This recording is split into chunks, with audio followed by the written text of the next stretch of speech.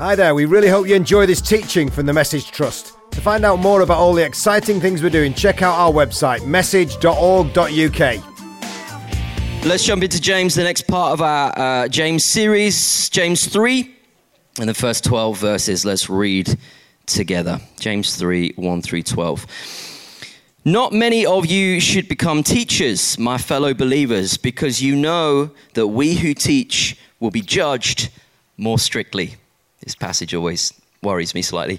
We all stumble in many ways. Anyone who is never at fault in what they say is perfect, able to keep their whole body in check. When we put bits into the mouths of horses to make them obey us, we can turn the whole animal. Or take ships as an example. Although they are so large and are driven by strong winds, they are steered by a very small rudder, wherever the pilot wants to go. Likewise, the tongue is a small part of the body, but it makes great boasts. Consider what a great forest is set on fire by a small spark. The tongue also is a fire, a world of evil among the parts of the body. It corrupts the whole body, sets the whole course of one's life on fire, and is itself set on fire by hell. It's in a cheery mood, James, in this particular passage. All kinds of animals, birds, reptiles, and sea creatures are being tamed and have been tamed by mankind, but no human being can tame the tongue. It is a restless evil, full of deadly poison. With the tongue we praise our Lord and Father, and with it we curse human beings who have been made in God's likeness. Out of the same mouth come praise and cursing. My brothers and sisters, this should not be. Can both fresh water and salt water flow from the same spring? My brothers and sisters, can a fig tree bear olives or a grapevine bear figs? Neither can a salt spring produce fresh water. James using very fiery heightened language. He loves a good metaphor. He loves a good analogy, James, and he uses some really striking ones here.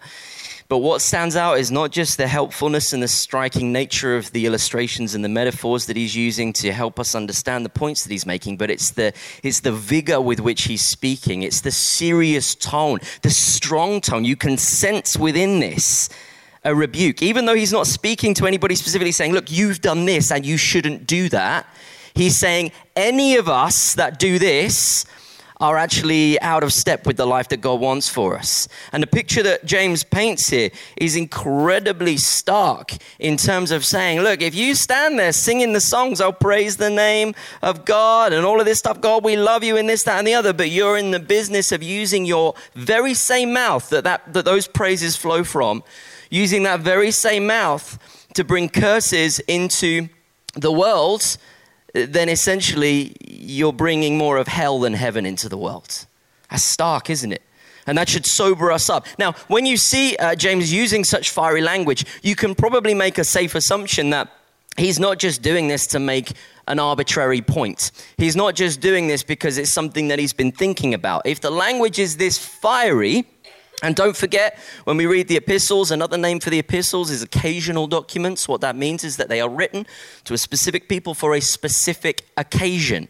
We've dealt a little bit with the background of James and who he's writing to. We don't know for definite exactly who he's writing to, but we know that it's a Christian community. And we can see as we read the letters that there's some problems and some issues. It's fairly safe to assume by the rest of the content of the book, and particularly by this passage, that one of the things that this community is struggling with is loose lips, is poorly chosen words, is potentially gossip, is people putting each other down, is people in whatever form it takes, essentially cursing others by the way that they speak about them and by the words that they use. And yet, no doubt, it's a Christian community that declares the praises of God. And James, very starkly, without being confused at all, simply says, look, the tongue is a small part of the body, but it makes great boasts. It's a very small part of your body, but man, does it have a big impact. Just like you can have a great forest.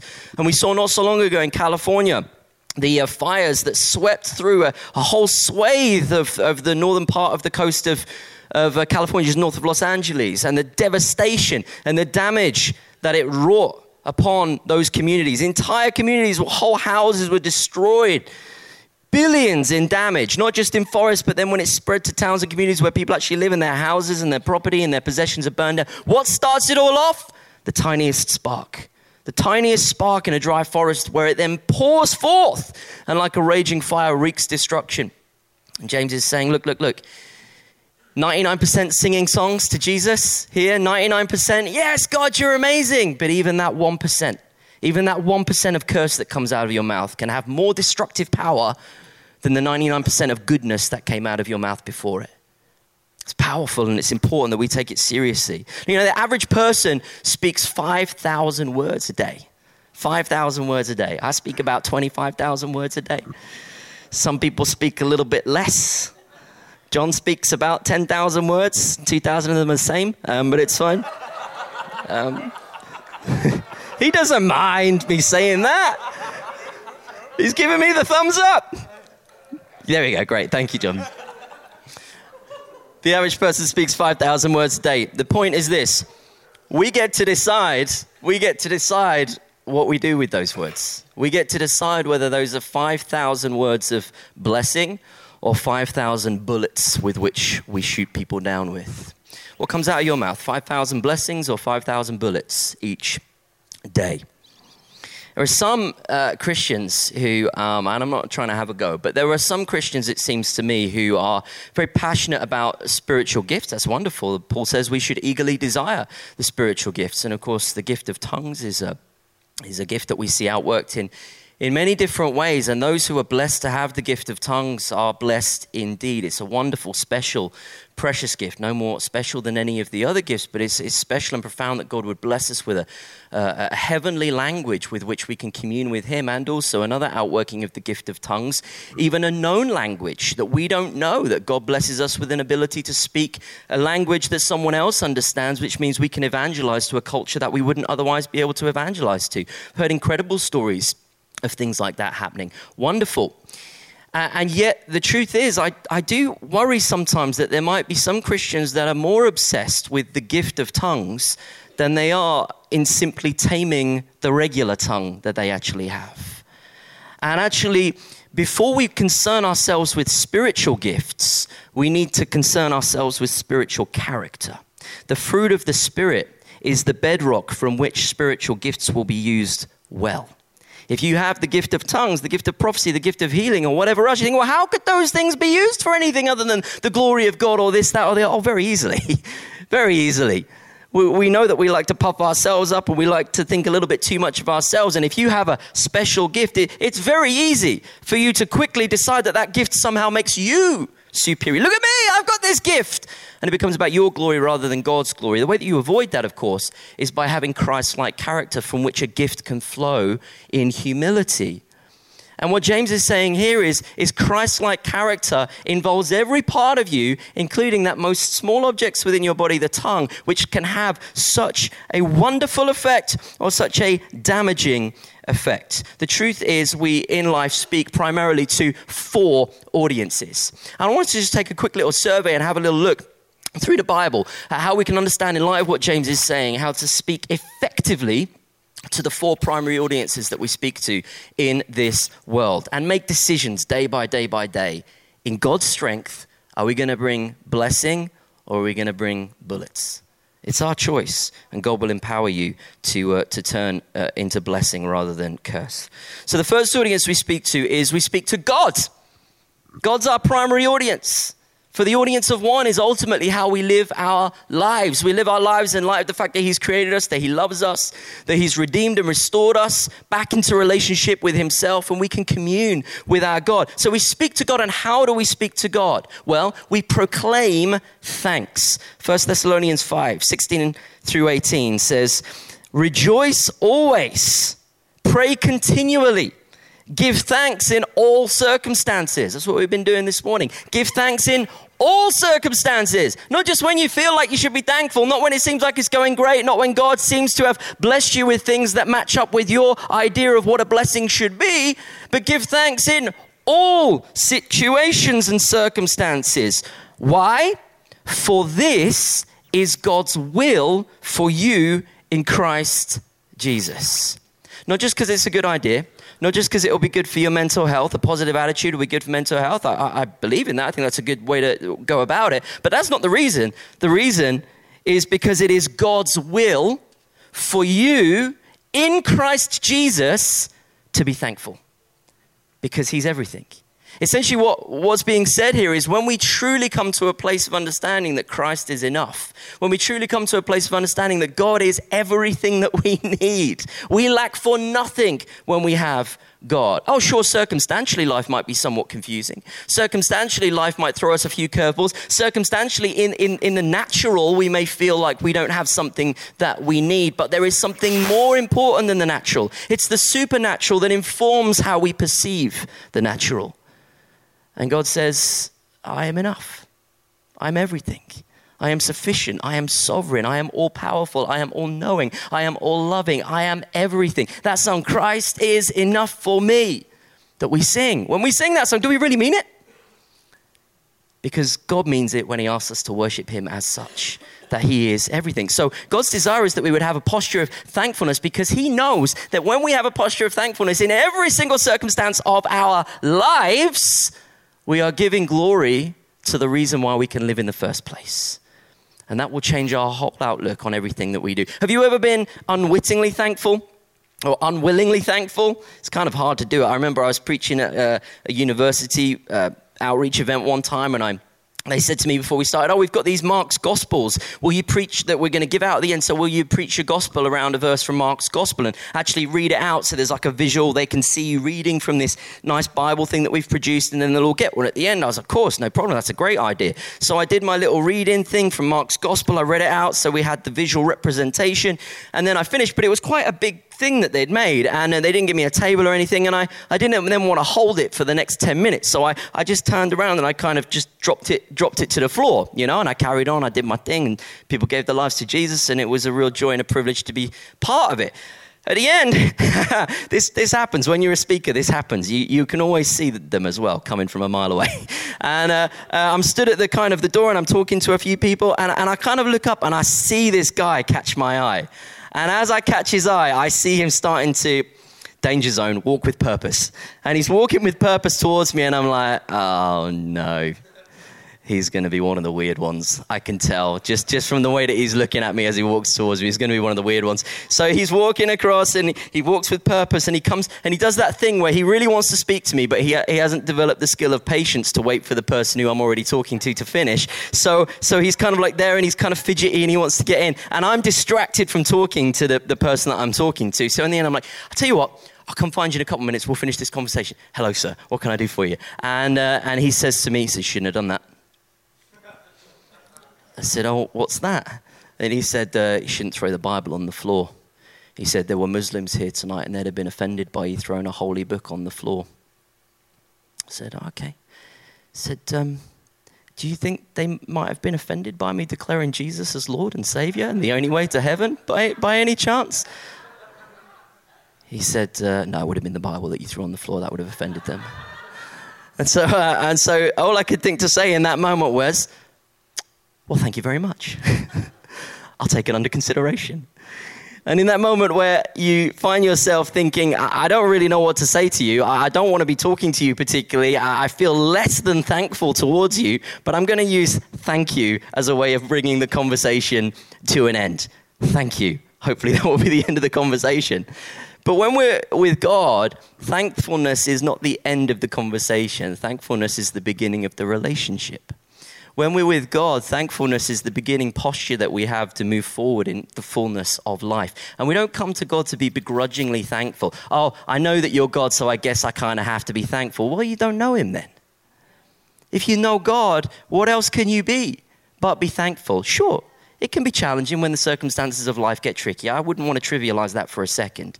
But it's God's desire for you to be thankful even when your circumstances are challenging, because that is the posture that will sustain you through the relationship that has the power for you to live. And that's God's desire for you.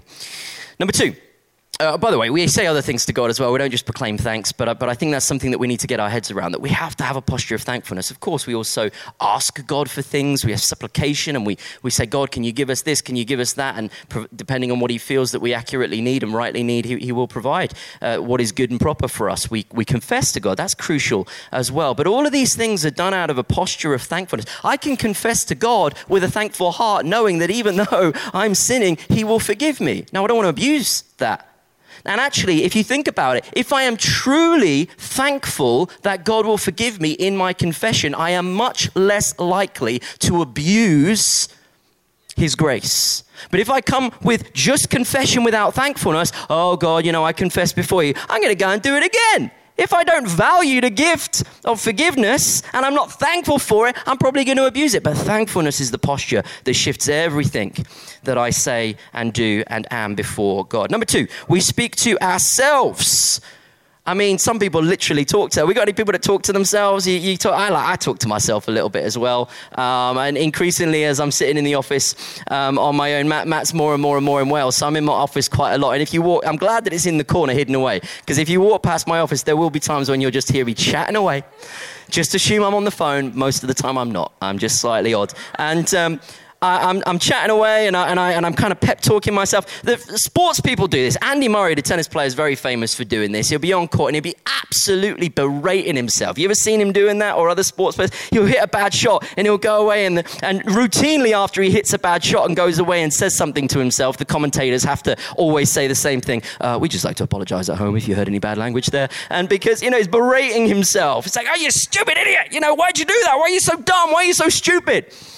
And I do that sometimes as well. If I've done something particularly stupid, or I don't know, it could be a trivial thing like I'm playing an Xbox and I miss something in a level, I miss a jump, or something. Oh, you stupid idiot, why did you do that? Why didn't you push the button sooner? Or it could be even, this is the crazy thing, it could even be while I'm studying the word and I'm reading something and I'm looking and I'm planning a talk and I'm like, Ben, you're such an idiot. Why can't you get this together? Why can't you figure out how to put this together? And that's crazy, because while I'm trying to bring life-giving words through my preaching, I am condemning myself through curses. What's that all about? We speak to ourselves, some literally, but we all speak to ourselves, at least internally. And the words we speak over ourselves are crucial. What we got to get good at is proclaiming love over ourselves. We talk about love in the world. We're going to proclaim love into the world. I'll tell you this, you'll never successfully proclaim love into the world until, first of all, like I just said, you're thankful to God for who he is and received his love and are thankful for his love. But crucially, you are able to proclaim love over yourself. If you can't bless yourself in light of who God is, how are you going to bless anybody else in light of who God is? We must proclaim love. Proverbs 18:21, the Message paraphrase is really nice here. It says, in how it's phrased, words kill, words give life. They're either poison or fruit. You choose. But that's not just true for the world, that's true for you. Are you drinking poison or are you nourishing yourself on fruit? You get to decide. What do you speak over yourself? There's that silly expression, kindness costs nothing. Be kind. Kindness costs nothing. Rubbish kindness costs nothing. True kindness costs a lot. That's why it's kindness, and that's why it's useful in the world. Anything useful in the world costs something. The most useful thing in the world, the love of God. What did it cost God? Everything. Cost him his son. What does kindness into the world cost us? It should cost us a lot. It should cost us time. It should cost us money. It should cost us emotional exertion. It should cost us all sorts of things. But again, we are very quick, if we're good at this kind of thing, we're very quick to throw it out to the world. Are you kind to yourself? Actually, some of the most costly kindness will actually be you being kind to yourself. And from a position of proclaiming over yourself love and kindness and nourishing yourself on fruit rather than poison, blessing rather than curses, from your own mouth to yourself, you will be in a position to go and offer something sweet to the world. Number 3, we speak to our family. And as we speak to our family, we proclaim forgiveness. Here's another stupid line. There was a movie, some of you might remember this, there was a movie in the 70s called Love Story. Anybody remember that movie, Love Story? Yes, with Ryan O'Neal and, who was it? Ali Sheedy, maybe? Anyway, a couple of 70s actors. And the tagline for the movie Love Story is one of the most stupid taglines you will ever hear in the history of movies. It was this: love means never having to say you're sorry. Love means never having to say you're sorry. What? What have you been smoking, marketing man? Crazy. Love means never having to say you're sorry. Love means being always willing to say sorry. That's what love means. For God so loved the world that he sent his one and only son, and I'm going to paraphrase now, but you'll like this, that God sent his one and only son so that we could say sorry. God has made it possible for our sorry to lead to life. And what he says is, are you willing to say sorry? And many of us are willing to say sorry to God, but are we willing to say sorry to each other? Are we willing to forgive one another when they say sorry? Again, it comes back to that costly thing. To have true kindness, to have true grace, to have true forgiveness, it is incredibly costly. And yet it is the posture that God asks us to hold. And it is the power of the tongue that can set somebody free. I'm not entirely sure that we really know what forgiveness is anymore. A lot of the time we say that we forgive somebody, but then we hold them to a pattern of repeated forgiveness for the thing that they have already done. Thank God that he doesn't work that way, because I would literally spend eternity saying sorry for the same thing over and over and over and over again. And you know what? He'd be perfectly within his rights to do that, because nobody is more offended than God when we sin against him. He is always the most offended party. He is the one that would be absolutely worthy of us saying sorry, sorry, sorry, sorry, sorry for that one same sin. And yet the Bible very clearly tells us that when we come with a sincere heart and we say, God, I'm so sorry for that, he says, because what my son has done, you are forgiven. And God keeps no record of right and wrong. Your sin is removed from you as far as the east is from the west, i.e., it could not be removed further. It is finished, Jesus says. The curse of sin, you are not bound to it anymore when you put your trust in Jesus Christ. You will surely make mistakes this side of eternity because you're not yet perfect. Hopefully less and less and less as time goes on and you grow and you mature in the powerful spiritual faith that God has blessed you with. But when you do make a mistake and you bring it before God with a sincere heart, you are forgiven. Can we say, and it is done. It is done with God. It's done. He's drawn a line under it. It's done. Can we honestly say the same thing within our families, within our communities, within our friendships? That has to be true here within our message community, within our church communities. Ephesians 4:29-32. Do not let any unwholesome talk come out of your mouths. Again, tame that tongue. But only what is helpful for building others up according to their needs, that it may benefit those who listen. And do not grieve the Holy Spirit of God. You want to grieve the Holy Spirit of God? I can't think of anything worse than grieving the precious, loving, life-giving, life-sustaining Spirit of God. I don't want to grieve you, Holy Spirit. Do not grieve the Holy Spirit of God, with whom you are sealed for the day of redemption. Get rid of all bitterness. It's got to go. Rage, go. Anger, go. Brawling, go. Slander. Everything that could come from here that's negative has got to go, along with every form of malice. Be kind. It's costly. And compassionate. That's costly too, to one another. Forgiving each other just as in Christ God forgave you. Oftentimes the people that we find it hardest to forgive are the people that are closest to us, because they're the ones that we feel most betrayed by when they hurt us. And God says, no, you got to forgive, and really forgive. Forgive in a way where it costs you something. Do we understand forgiveness well enough that when we speak to our friends and our families, we speak well of them and we build them up, and where forgiveness is needed, we offer it with joy, not with reluctance. Oh, I guess I have to. No. It is the greatest joy of my life, even though you have broken my heart, to forgive you. Because it is the greatest joy of my life to know my Father in heaven who has forgiven me. And 4, we speak to the world. And of course, how do we speak to the world? Well, we proclaim the gospel. The gospel allows us to go into the world in the power of the Spirit, and through our words and deeds, of course, but through our words bring life. Romans 10:8-9. The word is near you. It is in your mouth and in your heart. That is the message concerning faith that we proclaim. If you declare with your mouth, Jesus is Lord, and believe in your heart that God raised him from the dead, you will be saved. This is the message that we carry. And it's a message that we carry in our mouths and in our hearts, i.e. transformation. We get to speak and proclaim light into the darkness. We get to bring peace instead of chaos. James is saying, look, if our Christian communities can't even get this right, if we amongst ourselves are setting off sparks and fires within the forest that burns it down, what hope is there for the world if we can't even get that right here amongst ourselves? You know, one of the most hurtful things that you can speak in this world is, God loves you. Surely that's the best thing that you can speak out. But it's one of the most hurtful things that you can speak out if it bears no measure to what people see in your life.